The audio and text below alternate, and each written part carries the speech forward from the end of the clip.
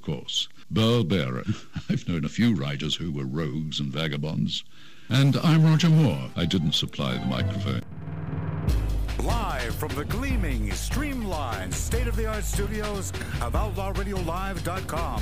Following program produced by Magic Matt Allen, for lack of anything more interesting to do. May I, Yeah. may I mention to you, Burl, that I saw the movie The Saint last night? Oh, the more recent one? No. The older one. Val Kilmer? Mm-hmm. Is it just me, or did that suck? It did. Yes. I mean, it sucked, right? The music was good. Yeah, right. It was good music. They had a little Duran there, and I forget. Oh God, what was one of my favorite songs? They played a little piece of. And Elizabeth Shue, no chemistry. But I think it was Val Kilmer's fault. I think that guy's a nutbag. Yes, he came up with those strange costumes and all that stuff. But he's a nutbag. You know, talk about a movie that wasn't cohesive in any way. And if you wanted to learn about The Saint, I don't think that's the way to do it. That's why Leslie Charteris' name isn't on the film. Oh, is that right? He said no way, right? His wife, his widow did, yeah. Oh, it was what bad. you may or may not know about Val Kilmer, Matt, is that Laurie Downey Jr.'s daughter, along with my daughter and Marty's daughter, all went to high school. You mean at that stupid art school? That's Exactly. terrible. Please, don't even start with that. Yeah, they're yeah. long gone, long after it, and they've gotten great educations, and they're doing well, all of them. So they got the great educations after they left. Well, much after they left. Right. Years, The good news is they ran out of there thirsting for an education. Yeah, of course. And they got one. They all did. So they all did well. But there was a teacher there named Brad Copen, a nice guy, really good guy. Yeah, you know, there's the one arts teacher. Best friend, Val Kilmer. Oh no, that Yes. tells you a lot. Wait, and you say that he's a good guy. But he's a good guy. No, incorrect. If Val Kilmer is your best friend, you have a screw loose. By the way, my publicist managed Val Kilmer's publicity for about 3 years. We're talking about Mike Venema? Venema gave me inside dirt when I still thought that Kilmer was sane, and then I watched this movie and I realized there is no Val Kilmer there. Oh, please. And Oliver Right? Stone, Oliver Stone's He doesn't exist. Oliver Stone is an acquaintance, and then the guys that made his movies are friends of mine. They made The Doors. Well, anyway, Burl Bear, you're an aficionado of The Saint, the series, and I wrote the book, adaptation of the screenplay. And so I did learn a little something. I learned where the Saint moniker came from that movie. That's not even accurate anyway. Is that right? No, they made all that crap up. Is that right? Yeah. There was no origin story for the Saint at any time. That movie, if you got it like 1 to 5 stars, it's maybe a star and a half. But I was compelled to watch the entire thing because Elizabeth Shue, I've always been fascinated with her. With She's her got a certain sexuality. something about her. She certainly does. But with Kilmer, could you The audience says, and I would love to interview Elizabeth Shue about Kilmer. And if she would, get a little drunk, I bet she'd have a few choice things to say about that weird tree hugger. The director of with the Lions and Tigers and Bears, Oh My. He said he would not cast Val Kilmer if he was doing the Val Kilmer story. Yeah, I mean, this just it was one of those last minute things. It's I got all my work done, all editing, all stuff, so I'm feeling good. I'm looking for a good movie to watch. Instead, it was The Saint. You should have gone 20 years ago. Should have gone to see Death of Stalin. No, that would mean that I'd have to get in the car. Oh, I see. Yeah. I signed a contract that said I would not say anything negative about the film for X number of years, but that's past now. So. But Matt, it's funny that you should bring this up on today's show, especially talking about Burl and his relationship with the Saint, because today's show is about Burl and his relationship to everything. Oh, is that right? Yeah. Oh, nice. So the bridging is very easy for me. Thank you. Break a leg. Yes. Burl. Yes. Why? Why is there no guest today? Why is it that you did not do your homework and do your preparation, and the only guest that you could come up with is you? Well, I'll tell you how it happened, Howard. It's that Passover Easter weekend, and people are breaking bread and baking matzahs, and no one wanted anything to do with us. Well, what about the Goyim? No. The Goyim were getting ready for Easter. You killed baby Jesus. Yeah, we did. Yeah, that's Jews get beat up on Easter. I did. Yeah, so did I. I thought you were going to bring a box of matzah, Mark. You forgot something. You were going to bring it. No. The more the I brought merrier. Frank. That's close enough. I think it's the other way around. Just like a Jew, laying the blame on someone else. Well, Exactly right. Yeah, damn right.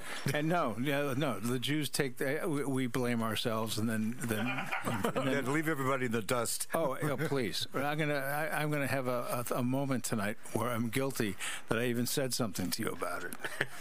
But we're here to talk about Burl Barer for no good reason other than That I was the only author who was available, and I was just on Dan Zupansky's show this week, and so I figured, well, I'll raid his show and get here's a the guest. thing, okay? That's funny, but why is it that I don't do that show? You know, Because you haven't done anything in true crime except host this brilliant program. and well, I might add. Yes, very well. And Dan knows that. And I've gotten off his back the last 2-3 years. Yeah. You used to be I'm gonna relentless. It was like the frog and the scorpion. But he knew I was kidding the whole time. Yes, he always did it. He said nice things about the show. The show, but not me. And he doesn't want me on his show. Well, Thank you, so Burl, for, I did giving Dan us Zupansky's credit. show. I've talked to him on this show, Thank you. Yeah. and I thought that went well. Yes. There was no swearing, no beating. No, I talked to him about Winnipeg, where he lives, and I know the peg. The peg. Well, yeah. Close enough to call the peg. That's the peg. Yeah. Or Portage in Maine. He knows I know about that. Coldest corner in the world. But let's talk about Burl Barer. Let's talk about Burl Let's talk about the Saint, because I have a second. Matt brought it up. Yes. Matt brought up the Saint, and that's.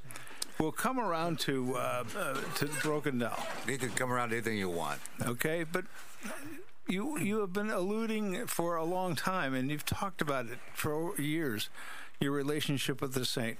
But the genesis of it. Very simple. When I was about 15, 16 years old, which is the perfect time to be introduced to the character of Simon Templar, my friend David Benefield handed me a book called The Saint in New York. He said, read this, it's great. I read it, and it was a little too dark for me, so he gave me another one called Saint's Getaway, my favorite Saint book. In fact, in the recent edition, it has a foreword by me in the latest edition of the book. There you go. Hey, this is my favorite. Very clever book. And that was more my style. And so I became an ardent fan of the Saint. They had Saint paperback books coming out. They were running the old movies on TV with George Saunders. They had Roger Moore series, and then the Ian Ogilvy. But you're still a 16, 17, or now you're in your 20s. Yeah. Is that right? If you're I'm following not right this minute. No, I believe me. Nobody knows better than me that Yeah. you're not in your 20s. All right, but I'm sitting here looking to an old Jew, folks. Yeah. Not in his Lipless 20s. old Jew at that. Yeah. But we're tracking your love of the Saint, and when you get up to Roger Moore and now you're in your 20s. Yeah. Then Simon Dutton, Okay. Andrew Clark. Okay. When did you take it on as a profession, and why? Oh, I took it on as a profession because Lee Goldberg, my nephew, and I were writing an article for Video Review magazine about Maverick, actually. And I proposed doing an article about the Saint movies, because they were running a lot on, TLC or TMC, whatever it's called. And Lee, without me knowing, submitted it as a book proposal to McFarlane and Company publishers. And I received a contract in the mail that I wasn't expecting. There was a cover letter saying, here's the contract for your book, The Saint: A Complete History. Please deliver it in like a year and a half. So I did. Was there a number on that contract, or was it typical of you? You didn't care. Oh, I was just shocked. Yeah, I understand. McFarlane, I still get checks in the mail from McFarlane, bless their hearts, 'cause the book still sells. Bless their hearts. Yeah, that's what we want. Did you not win? Yes, I did. I won the Edgar Award, which is the accolade for the Mystery Writers of America for that. My first book, all downhill from there. It's like Aldo Ray. So that's the Edgar Award is of greater prominence and stature than the Razzie. It's debatable. I say yeah, probably. Okay. When Quentin Tarantino was on Johnny Carson's show, he had just won the Edgar, and he said it meant more to him than the other awards because of the company of people who. I guess, yeah. I mean, when they're putting me in the WERS Hall of Fame in June, which is at my college, I feel better about that than most anything I've done. Yeah, there's something special about it. So that happens. You got Agatha Christie and Mickey Spillane and all these greats in there, and me, and Well, there's that, yeah. I've got the same kind of list of people, not the same list, but of people of prominence, and then me. Yeah. Yeah. When I found out I was nominated, I felt like I was the Angela Bassett nomination. That's for people old enough to remember when Angela Bassett was nominated. I didn't know she That was was an nominated. obscure reference there, bro. No, she's got a series now on television. Yeah, but at that time, she was kind of a newbie. Yeah. When she played Tina Turner. What's love got to do with it? Yeah. She played it well. Yes. She played Tina well. So was it Larry Fishburne? Yep. Yeah. Lawrence, I believe. Yeah, Lawrence, thank We you. don't call him Larry anymore.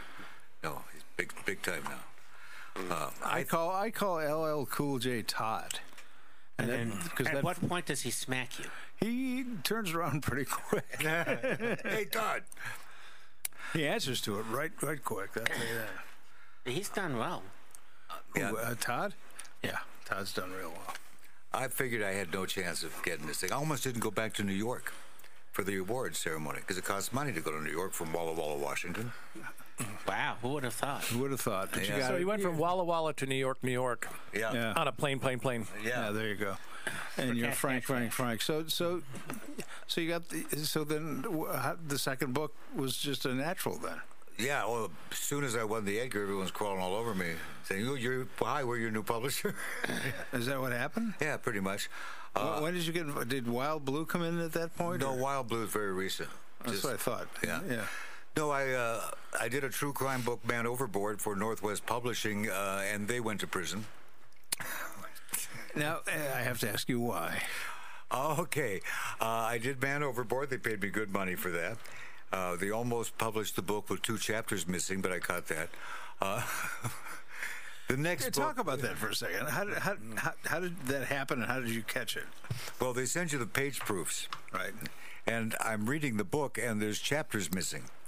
Also, anytime someone says, "Oh my God," God is with a small G. Right. So I called up the editor and said, "Which one of the lesser-known deities is my character addressing?" He said, "Well, we can't blaspheme the name of the Lord by putting a capital G on it." I said, "Yes, you can. And while you're at it, you can take out the paragraph that you wrote and put in my book that I didn't write." Whoa. Stylistically, it was not consistent. What was that about? About something that he shouldn't have done. So we got the proper number of chapters in there, but they still published the uncorrected page proofs, sent the wrong files to the printer. So anyway, the next book. How did they? But the jail part. Oh, the jail part. Allegedly, the president of the corporation and his son cashed numerous millions of dollars worth of company checks at the Money Tree in the mall, paying $275,000 in check cashing fees, basically embezzling from their own company, allegedly. Allegedly. But here's what went down. Did they get arrested and convicted? Yeah. You don't have to say allegedly anymore. Well, just in case I have the story wrong. Okay. I don't want them suing me. I had a second book contract with them for the Alaska mail bomb conspiracy called Hidden Words. I got a check, and then I didn't get a check. And next month I didn't get a check again, and again, and again. And the U.S. Postal Inspectors called me up. This is about them. And they said, "How's that book coming?" I said, "I'm not getting paid." I said, "Hold on." They raided the offices. U.S. Postal Inspectors raided the offices of Northwest Publishing. How would they have known that this is something? That they weren't getting paid? That wasn't getting paid. The postal people would know. How would they know that you're not getting paid? I told them. No, that's a good reason. It's a good reason. They called me up, "How's the book coming, Burl?" And I So said, you told them that you were writing a book in conversation. How's it coming? they were wonderful. U.S. Postal, I mean, people don't realize they are beyond the FBI in terms of their lab work, what they have to work with. Is that right? Yeah, like the FBI will go give stuff to them. So how they nail these guys? By raiding their offices and taking all their financial records and where did the money go and why aren't people getting paid? So they can do that. Mm-hmm. If they mail something like these contracts and whatever, It's their jurisdiction. they're the people who got the Unabomber. They also talk to me about that. How did they get the Unabomber? I don't know. That's a good answer. Good old-fashioned legwork. Yeah, I know that part. There's no question I know that part. But it's what was the twist? That's what I'm looking for. The twist was his brother realizing that's who they were talking about, and he went to the FBI. Oh, that's right. That's right. Another one they did that was great work, and just the synchronicity of this. People write letters to the post office and say, I'm mad because I spent $2.50 for my secrets of how to win the lottery, and I never got it. Right. Well, they have to go, They have to investigate that. And it turns out the same P.O. box was being used by a guy in Canada, your country. It's not my country. Let's Okay. tread lightly. All I right. love Canada. We all do. Well, I do. Oh, Canada. Okay. The same guy was selling foreign lottery tickets to Americans, which is illegal, Yeah. telling them they've won and saying, to make sure you can keep buying those lottery tickets, just sign this piece of paper I'm sending you, which was power of attorney over all their bank accounts. Perfect. And took these old people for every cent they actually, had. the Canadians ripped off the Irish because that started out with the Irish lottery. Mm-hmm. It was terrible. I mean, it was... Then our friends in Nigeria made a cottage industry out of it. I am a prince. And they brag about money it. for you. Yeah. My friend Noba was married to a Nigerian prince. Is that right? Yeah. His prints are probably at the federal file. Yeah. Those guys are real creeps. Man, oh man. I get these like once or twice a month. Used to get them every day. I'm dying of esophageal cancer, and I picked you to handle my estate of umpteen millions of dollars. Yep. I go, oh, really? Yep. Tell you what. Now we don't have to use banks anymore because of PayPal and Venmo. Sure. Just Venmo me or PayPal me $500 as a test, and we'll see how it goes. Never hear from him again, do you? No, I don't. No, you don't hear from them. So unless you send them the $3,500 or whatever they're looking for, some reasonable amount that seems right. Yeah. Because if you do that, processing and handling. If you do that, you'll get $15 million. Yeah. I love that. So you got the second book that's in limbo. Yeah, it finally came out 27 years later in Masters of True Crime. So they went. So to the are you slammer. kidding? From the Saint to the second book was 27 years? No. No. The book that I was writing for Northwest Publishing, when they went under after they were raided, it was considered one of their assets, so everything had to... Oh, so it stayed in the court. Yeah. And then I got the rights back. Now I understand. Okay. Yeah, and then a couple years ago... I didn't understand either. That's why I asked. How I wound up doing true crime, aside from Man Overboard, which is kind of a funny true crime. So you're going to ask the question I was about to ask? Yes, go ahead and ask it so people think this is How real. did you get into true crime? By accident. Fell into it like a clean kid into a coal chute. Minding my own business. It's bad. Oh, it's mining your own Mining. business. No. If you're going into a coal chute. It's a mine. It's mining. Yes. Better mining than miming. Thank you. Yeah. They know how to keep their mouth shut. In any event, I got a phone call from Charlotte Dial Breeze, my agent of record, and 8-track Why is it tapes. that all literary agents have middle names? So they don't get confused as to who they are. They can separate themselves from all the others. That includes the pictures on the post office wall. Yeah. She says, Burl, Kensington Publishing wants a true crime book about a case in Alaska. And I said, is there a check attached? She said, yes. I said, I'm their guy, Charlotte. Trust me. So that worked out. I got the contract, went to Alaska, investigated the case. Horrifying story. That's Murder in the Family, my one New York Times so far bestseller. So tell us about that story. Boy, that's Kirby D. Anthony, who is a psychopath from Idaho, who raped and murdered his aunt and her two little girls. You get the dirt bike? No, he never got a dirt bike either. He was a dirt bag. It was just horrific and totally traumatized Anchorage because such a heinous crime. Anchorage, by the way, is like the size of... Yeah, postage stamp. It's the biggest city, yeah. Yeah, I was there once. I walked downtown, saw the... Waved at the bear. And I saw the State House and a place to buy sweaters. Yeah. Ta-da. I had to rent a car. I decided to go visit these guys. Yeah. They were out, like in the woods. Yeah. And next thing I know, I'm 10 miles outside of town. It's smaller than Spokane. You actually had the rent-a-car. Yeah. The only one. Yeah. There are Jamaicans there. Why is that? I don't know. I can't figure that out. Rastafarians at Anchorage. There's got to be a reason for that. Yeah. But it was kind of peculiar. It's a peculiar town. They're very nice there. Oh, very. There are lots of indoor golf. There's a lot of indoor everything. Yeah, because when it's 30 degrees below zero. When I was there, it was 75 degrees. Oh. So I was on a cruise and went into the bay, the Glacier Bay. And it was 75 that day, too. Wow. And there were planes and helicopters flying over the ship. Is there a criminal on that? Almost like there was a criminal. Yeah. This was going on for a long time as we're in this bay and we're watching the calving of the glaciers. It's amazing, amazing. But the reason all those flights were up there is they were shooting the boat because it was such a great day. Their advertising agencies put everybody in the air. That makes sense. And there were people in shorts on it. People in shorts. Good-looking women in shorts. Details at 5. People in the swimming pool and the calving of the people swimming with the calving of the ice. So that's great. So yeah, the pictures were well taken care of. That's like the movie Body Double by Brian De Palma, where the vampire is coming out of his whatever when the sun's going down. A light falls over, sets fire to the sun, directs us, stop, we've lost the sun.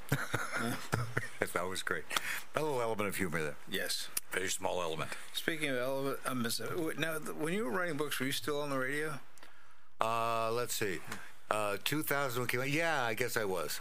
I had moved to Walla Walla, Washington, where I hooked up with Thomas D. Hodgins, who owns several radio stations in various markets, and I would launch the stations for him, like kind of a combination PD and air talent to get the thing rolling. Then I would do another one, and another one, and another one. Then he stopped. Well, no, he just did a few more. I did some investments with him where we bought stations and sold them. Does he still own stations? Oh, yeah. He was working at KUJ Radio in Walla Walla. Twin Towers of Power there at KUJ. Yeah, I got it. Yeah, they wouldn't let him say anything. He just played the hits. They wouldn't let the owner of the station No, they wouldn't. He wasn't the owner then. He was like a high school kid working there, doing middays or something. Got it. Wouldn't let him talk. Well, they hired me to be program director because they were trying to sell it. They wanted me to make the station sound based on what was your skill set at that point? I knew how to play the hits. Okay. that did well by me, too. Yeah. Did well by me. Yeah, just play the hits. People thought that was magic. Yeah, time, temperature, and play the hits. We were Keep playing records in our room. Don't say stupid crap. Just play the hits, man. Yeah, no long jokes. Do great boomerangs. Do great top of the hour IDs, and they think you're a big shot. Oh, yeah, and they sing your name too, which is say your name a lot. Yeah. Except Mick Jagger told me to shut up. We had that on tape. This is Mick Jagger telling Burl Bear to shut up and play the hits. He was right. He did. So, yeah, I just left Walla Walla to come back to Seattle to play the hits, and there were no hits to be played. That did happen to all of us. It was the early 80s. Yeah. Matthew was playing the hits in the early 80s. Actually, I went back for Breaker Radio Services. Offered me a great job, great pay, great disappointment. Tragic story. Your buddy that's got those stations in Walla Walla and the environs right now is going to be in very good shape. He is in good shape. But very, very good shape as the bankruptcies start to peel. Because he'll be able to, he's liquid. They're not. And he'll get more radio stations. But he's got to be careful not to become them. Too big. Yeah. Yeah. No, he's been very wise. Seems like he has been. If he still owns radio stations today and he's an independent, good for him. Well, I tried to convince my dad to buy that station when I was in high school. I said, Dad, it's only $75,000. Oh, stop it. I said, it's like having a license to print money locally. Because in a small market or medium market, commercials are news. Pretty soon there's going to be iHeart radio stations and Cumulus stations for $75,000. Yeah. And that'll be overpriced. And less. And less. Remember, what was it? What's it called? Intercom? Something like that? Yeah, Intercom. They were saying that the local program directors and music directors have total say over what gets... What their new... well, they just bought CBS. And the first thing that they're doing is they are cutting talent like there's no tomorrow. Yeah. Like there's zero tomorrow. I mean, the Kevin and Bean Show has been gutted. That's a show locally here in L.A., and it's down to pretty much Kevin and Bean. Kevin and... Yeah, the way it started. Well, similar when they bought KJR. KJR. I got called by the PD and said, Burl, we want you to do your old shift. Play the same old songs that you did back in 1980. Same old shift. Yeah, same old shift. You shifty eyed Jews, we want you on there. And I said, okay. But corporate said, why? We have a guy in New Jersey who can lay down the voice tracks. Oh, jeez. There's one thing that coming up in radio, and I've told Matt this night, we haven't talked about it on the air, but those of us that grew up in radio on the East Coast paid zero attention to the Pacific Northwest. We knew what the stations were, but we didn't pay attention to them. Didn't get air checks from out there, and we didn't call the station coupler. We never heard the stations. Likewise for us in Buffalo. Damn right. By the way, I could talk to you about Buffalo, and you're wrong, because everybody no, was... I'm not wrong. You didn't. Do we care about Buffalo? Well, you should have. Joey Reynolds was there. I believe we were a larger ranked market than Buffalo. You at that point in time you were. Yeah. But there was a time when Buffalo was definitely way up there. Buffalo. What, back in the 1800s? Yeah, when they had their picture was on a nickel. No, and no disrespect to Joey Reynolds, but what station hasn't Joey Reynolds been on? You got correct. Yeah, you name a call letter. He says, I worked that room. He did. He worked everywhere. Got fired everywhere. Yeah. But that's Joey. But Roddy went through there. Joey. And many more. Dick Biondi went through there. He went. Was the pubic hair joke? Was that him? Dick Biondi's the one that's not gay. The one. Yeah, Which means he is. The one disc jockey in America? Out of the last three. Out of the last three that I mentioned, yeah. Yeah, Dick Biondi's Which one is not gay? yeah. One of these things doesn't belong. Back then, this was Rod before he used to wear those silly coats, and he was a leather man. Ooh, yeah. That's before the Village People. That's correct.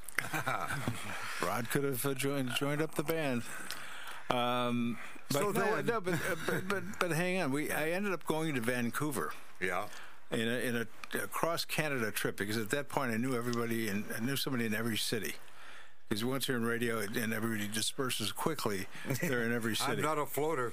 Yeah. So I made my way across Canada, staying with former jocks I worked with.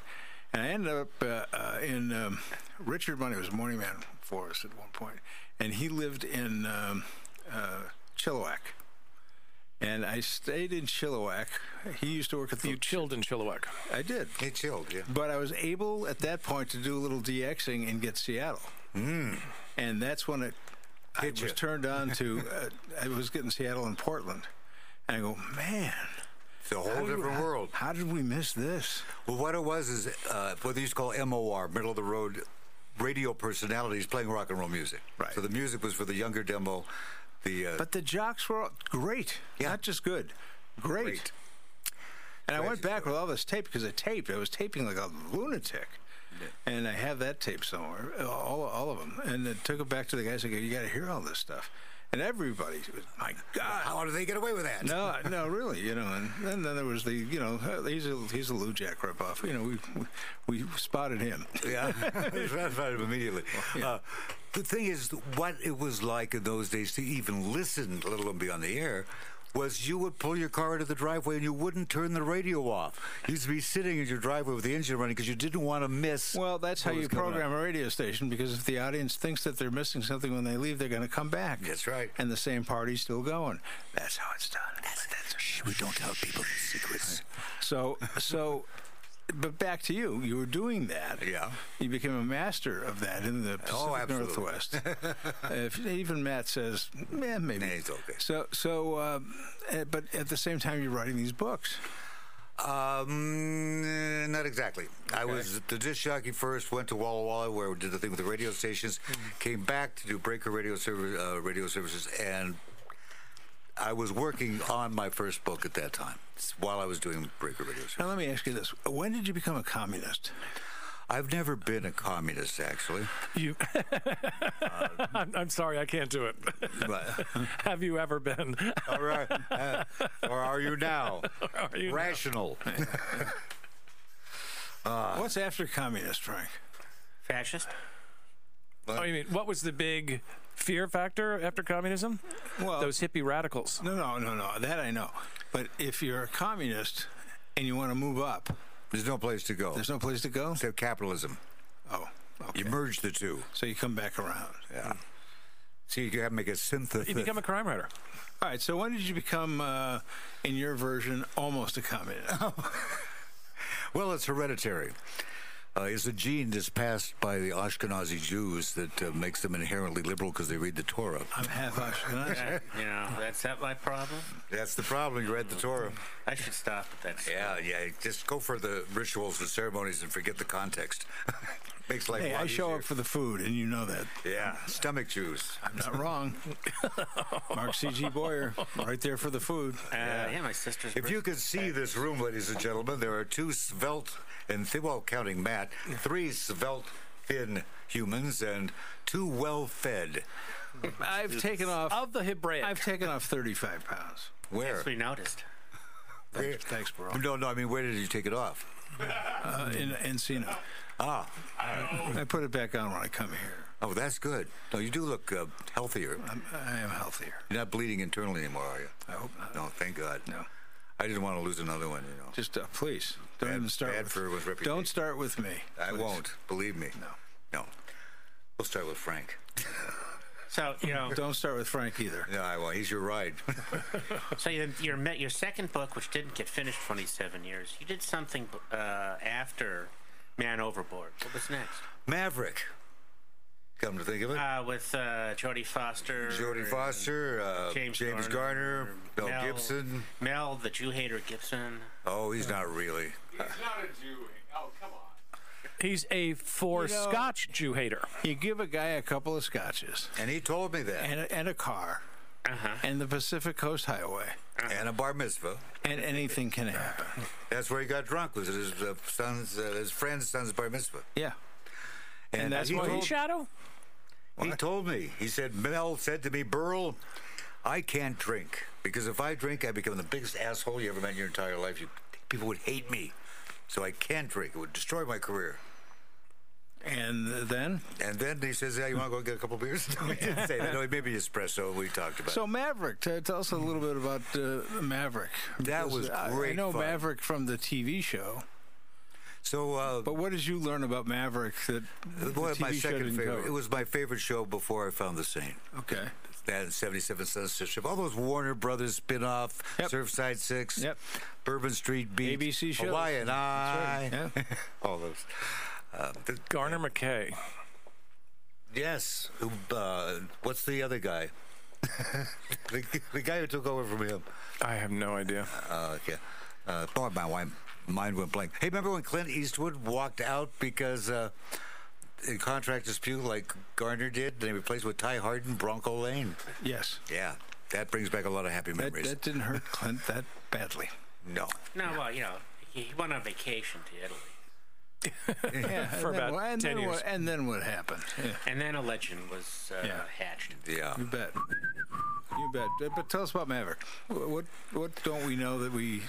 I mean, I'm a TV show Maverick guy, so that's what I know. What do you know? Well, the day I arrived at the sound stage, I was greeted with the phrase, "Welcome to the most enjoyable and happiest set on the lot." You don't want to go across the street to where Warren Beatty's filming The Affair. Just everyone's miserable. Everyone was having fun, and it was the day they were filming the riverboat gambling scene where the people on the riverboat are all old cowboy stars. Now, did you write this movie? No. I wrote a book called Maverick, The Making of the Movie and the Complete Guide to the Television Series. Oh, listen to you. Okay. Yeah. So you would you're out there as an expert on Maverick.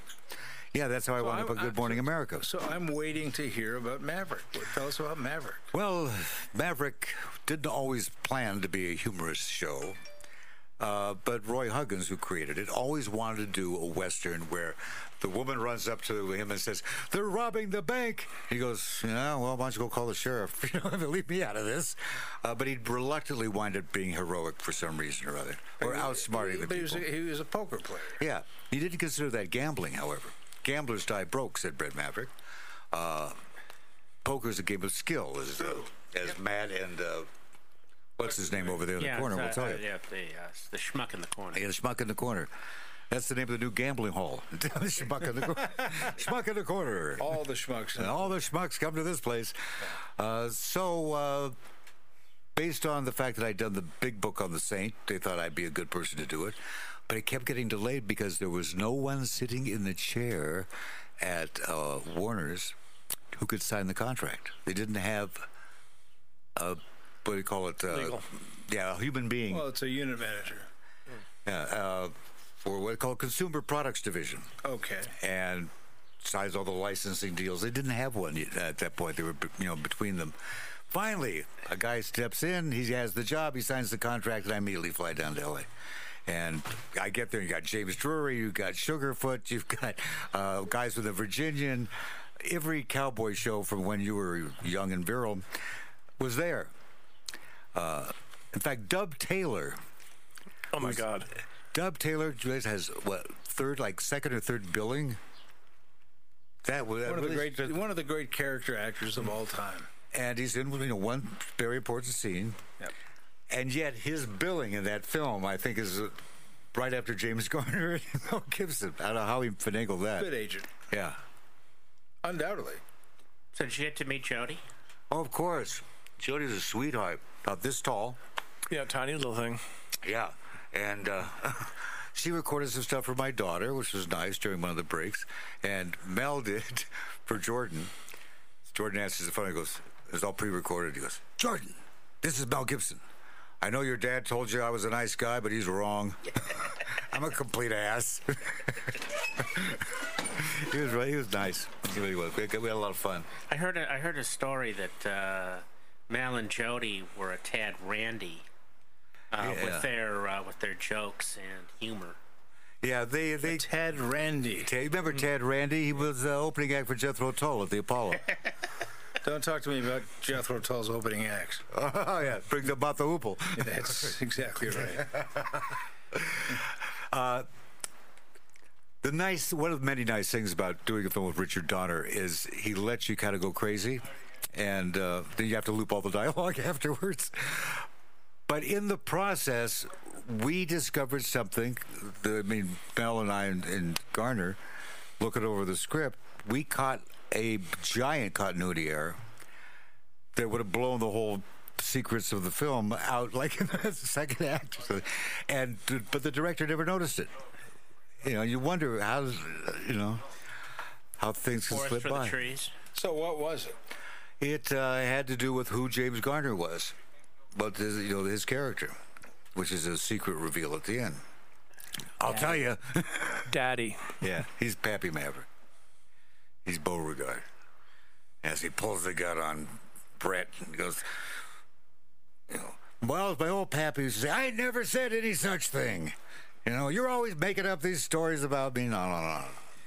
That was the secret. Yeah, so they had to excise that from the beginning, earlier in the movie. Yeah, you didn't want to give that away early on. Well, there was a giveaway during one of the scenes where they go to rescue Jody, and they both shoot the same. Yeah, and she looks at them in the bathtub at the end and says, "Oh, there's other similarities." When they were making the movie, did they know how to use the microphone? No, they didn't. I did see Mel do some great acting, even though it's a lighthearted comedy. James Garner was in such horrible pain in the scene where they're walking their horses up where the guys had robbed the wagon train.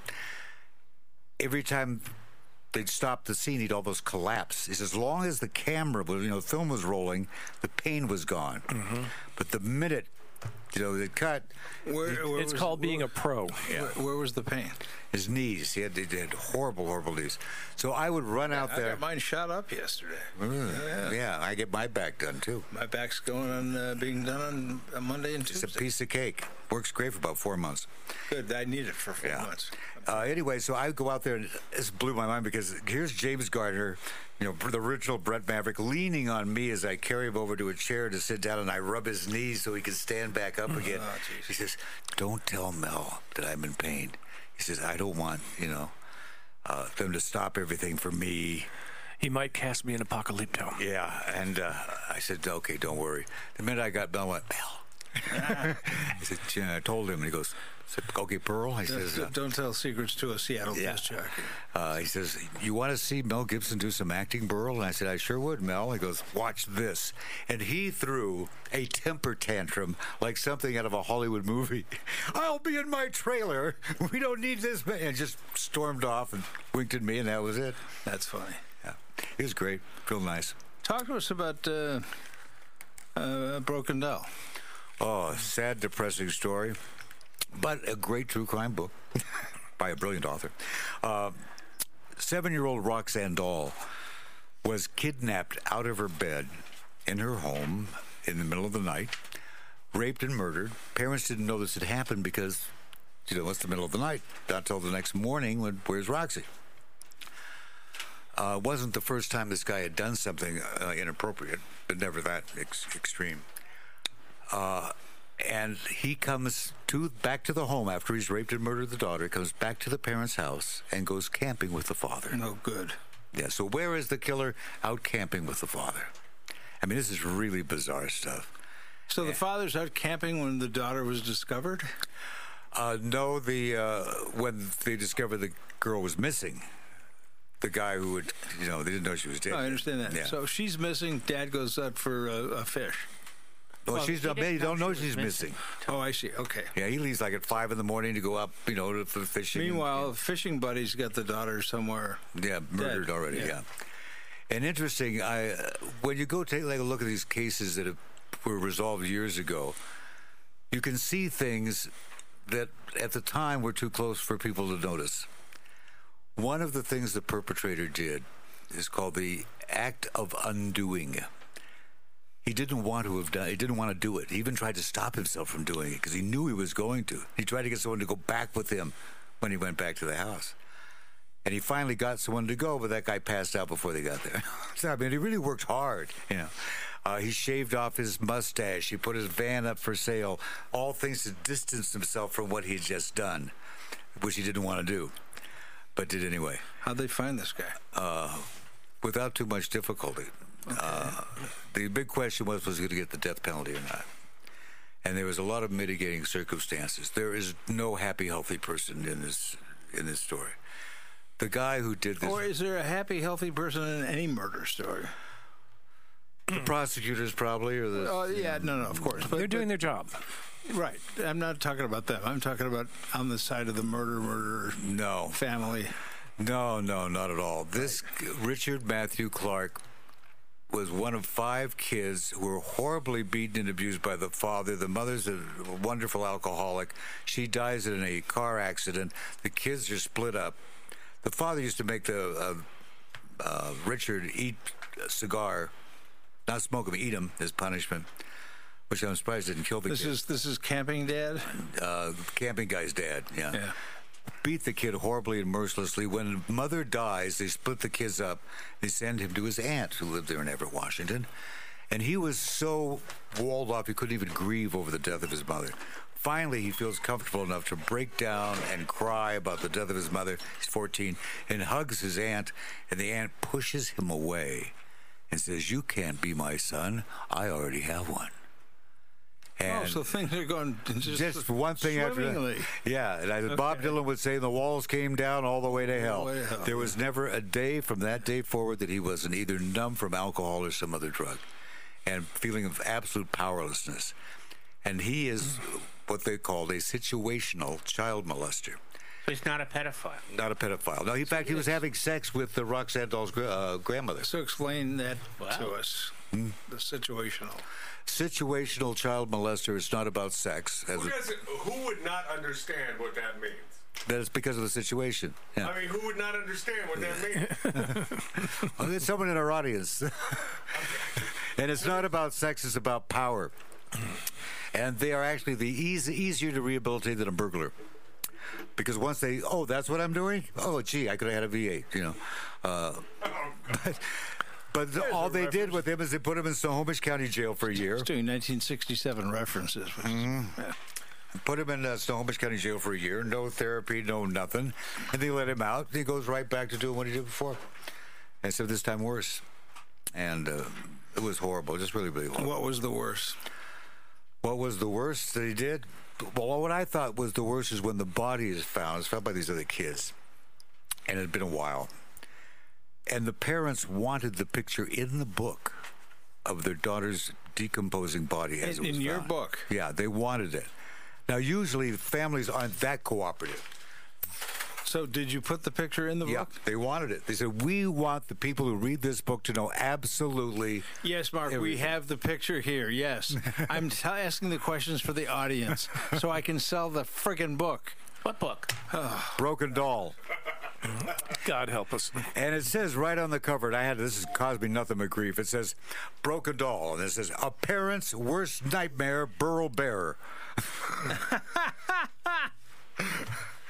Nah, that's funny. Yeah, that was great. Because it's true. In fact, they had to go back to court on the sentencing years later again. It just kept coming up. Things would get screwed up. And, well, do we sentence him to death? Maybe dead part of the time, life prison part of the other part. And they kept going back and forth and back and forth. All these books that you've written, which is your favorite? Wow, it's different genres. I mean, really, because I don't just write true crime. I just don't write mysteries. I just don't write pop culture. Yeah, give us your in each genre. Okay, in the true crime genre, my New York Times bestseller, Murder in the Family, is one of my favorites. It's a tragic story, but I like the way it moves. Tell us about it. That's the one Kirby D. Anthony, who raped and murdered his aunt and killed the two little kids, and then made a run for the border. Timing on this is just like a TV movie. He's got a 1-ton flatbed. He's racing for the Canadian border from Alaska. The cops don't find out about this until he's been gone about 6 hours. So they call down to the border and say, got to stop that, oh, he just passed through here. He's in the no man's land between the two, Yeah. And so they call the next one. And he just as Kirby Anthony pulls up to the window, the guy answers the phone, and they tell him the guy's this, suspect in triple homicide. Well, we don't want him coming in again. And they turned him around, sent him back, and didn't arrest him on suspicion of homicides. They arrested him because he had a joint in the ashtray. Stop it. That was because that way he didn't know what, That's what they got him on, having a joint in the ashtray. So if that joint wasn't in the ashtray, what would the move have been? That probably would have been a faulty light on his driver's license, whatever you call the thing, license plate. And he didn't get upset when they mentioned that he raped and murdered little kids. But he also had murdered a transsexual prostitute when he found out that she was a he. And that, when they mentioned that he had been with the transsexual, he became just outraged. But you could mention killing kids, it didn't faze him. But I don't want anybody thinking I slept with a man. That's right. Damn. It wasn't the first. It also had done some weird stuff in Idaho as well. He's been a model prisoner, however. There you go. He'll be serving many life sentences. Pick another genre. Pop culture. Okay. Okay, who did Maverick, did The Saint. Favorite. Maverick attending the movie stuff was great fun, but The Saint was, like a lifelong passion. Yeah. And I got to do the novelization of the screenplay, and I got to write an original Saint novel, and I've written a second original Saint novel. It hasn't come out yet. And great fun. I was always brought in along with Ian Dickerson to consult on Saint projects, to go over the screenplays, etc., and say, no, this is BS, or no, this is... That's why the Kilmer thing was so weird. Because they'd ask us, and we'd tell them... And they didn't listen. Didn't listen, no. Well, it's not cinematic enough, Burl. Yeah, what was they, when I did the book, I wanted to change some stuff from the movie, which they let me do because you could fill plot holes in a book. You have to. In a movie, you can have plot holes and no one cares. You just got to sail by. How do you get there? How do you get inside that building? But in the film, you have to, fill those things. Pick another genre. Well, Stealth was in there, too. The movie Stealth with the giant plane, and was it Jamie Foxx and what's her name? Yeah, the autonomous nuclear bomber. Yeah, autonomous bomber. That was opening act for Jeff. So, what today, right now, you have more power at your fingertips than entire generations that came before. Astonishing story of the greatest gentleman jewel thief in the history of America who never went to prison, never got caught, never had to stand trial. And his son, who did get caught, did have to stand trial and kind of went off the rails in criminality and then came back. This is the story of Punch. I know that, and I know I'm incredibly close to that story. So, but the audience isn't. But this is about the guy that really laid out the smash and grab genre, and sits on a beach somewhere in some foreign country, just counting his money. Never been caught. 80 some odd years old, and. Unfortunately, well, I'll tell you what I think. This is my opinion. He got robbed many times by people. Mm-hmm. Especially when he got older. Last time he was robbed, he was lucky to be alive. They took everything, his rare art, his, antiques, fortune and stuff. But then suddenly he leaves New York, goes to Yugoslavia, goes to Europe. Strange, interesting, brilliant heists are being performed. Brilliant heists. And one of the problems that our pal Punch faces is that these techniques that the very cinematic sort of techniques, like the Italian job with the cars, I mean, all that kind of stuff, all his tricks, or his father's tricks, people impersonate that style. They study that style, go, wow, this really works. And either they'll do it wrong and get caught, or they'll do it right and everyone raves about it. But he was being accused of having done them. Did he help? I can't say. Well, you don't know. But he would. From what I understand, when he set up a heist, it was like a military project. It wasn't just you walk in and smash the... No, they rehearse and rehearse and rehearse. As he said on the air one day here, he said 27 seconds. Mm-hmm. He got in and out 27 seconds. Oh, and he corrected a few things. You always hear about this kid that went in and stole all the millions of dollars with a baseball cap. Mm-hmm. He wasn't wearing a baseball cap. Mm. He was wearing a motorcycle helmet. That's the truth, as opposed to what you read in the paper. There was another one like that. Where they go into the hotel with the machine guns, go. They didn't have any machine guns. It was a pistol that fired 5 shots. How does he know these things? These guys didn't carry weapons, correct? No, they never did, because that was the golden rule. No one gets hurt. Even in the smash and grabs later, when he was using guns, the guns were loaded with blanks. And if the glass crashed, his job was to make sure that he protected the customers from not being injured. So they'd have 27 seconds of great excitement to tell their grandkids about. I guess, yeah. And that would be. And then all the stuff would get broken up, busted up, and sold. And well, another thing they had backwards, they were always saying they thought the diamonds and stuff was being shipped out of America to Europe and used to support the Bosnian whatever. No, he says nothing leaves New York. Everything flows to New York. That's where it all is. That's where all gets fit. And it ends up on 47th Street, the Diamond District. That's right. And they sell it again. That's right. Numerous times. Or they rob it again. Yeah.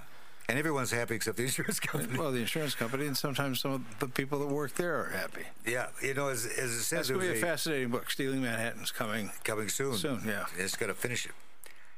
I keep getting more information all the time. That's astonishing. More stuff. Oh, the more stuff I know that you got is crazy. Yeah, it's going to be a good book. Yep. And it's going to be a good movie and a good TV series, but... good comic book, too? Oh, that, too. Oh, graphic novel. Graphic novel.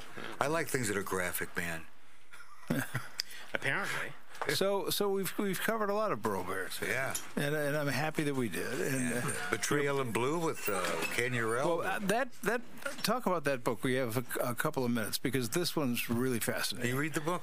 I've read it 6 times. I've read the book. Go ahead. Ken Urell, the second most dirty cop in the history of the NYPD, in contemporary terms anyway. He and Michael Dowd were making $13,000 a year as cops, making $8,000 a week, providing protection for the Dominican drug cartel. They finally all got busted, but not in New York, not by the NYPD, who knew what they were doing, but let them do it because they didn't want a scandal. What year was this? 80s, 90s. Anyway, so Ken Urell kept his memoirs, sold the movie rights to Sony, kept the literary rights, and I wound up doing the book with Frank C. Gerardo and Ken Urell. And everything's available on Amazon, Barnes & Noble, Libris. Just type in Burl Barer, B-A-R-E-R. Earl, thanks a lot. Hey, my pleasure. I'll be on the show again next week. I hope you are. But I have to ask one more question. Yeah. What's next? Hey, it's Magic Matt Allen and the Demons of Decadence live from the Lighten Up Lounge on OutlawRadioLive.com.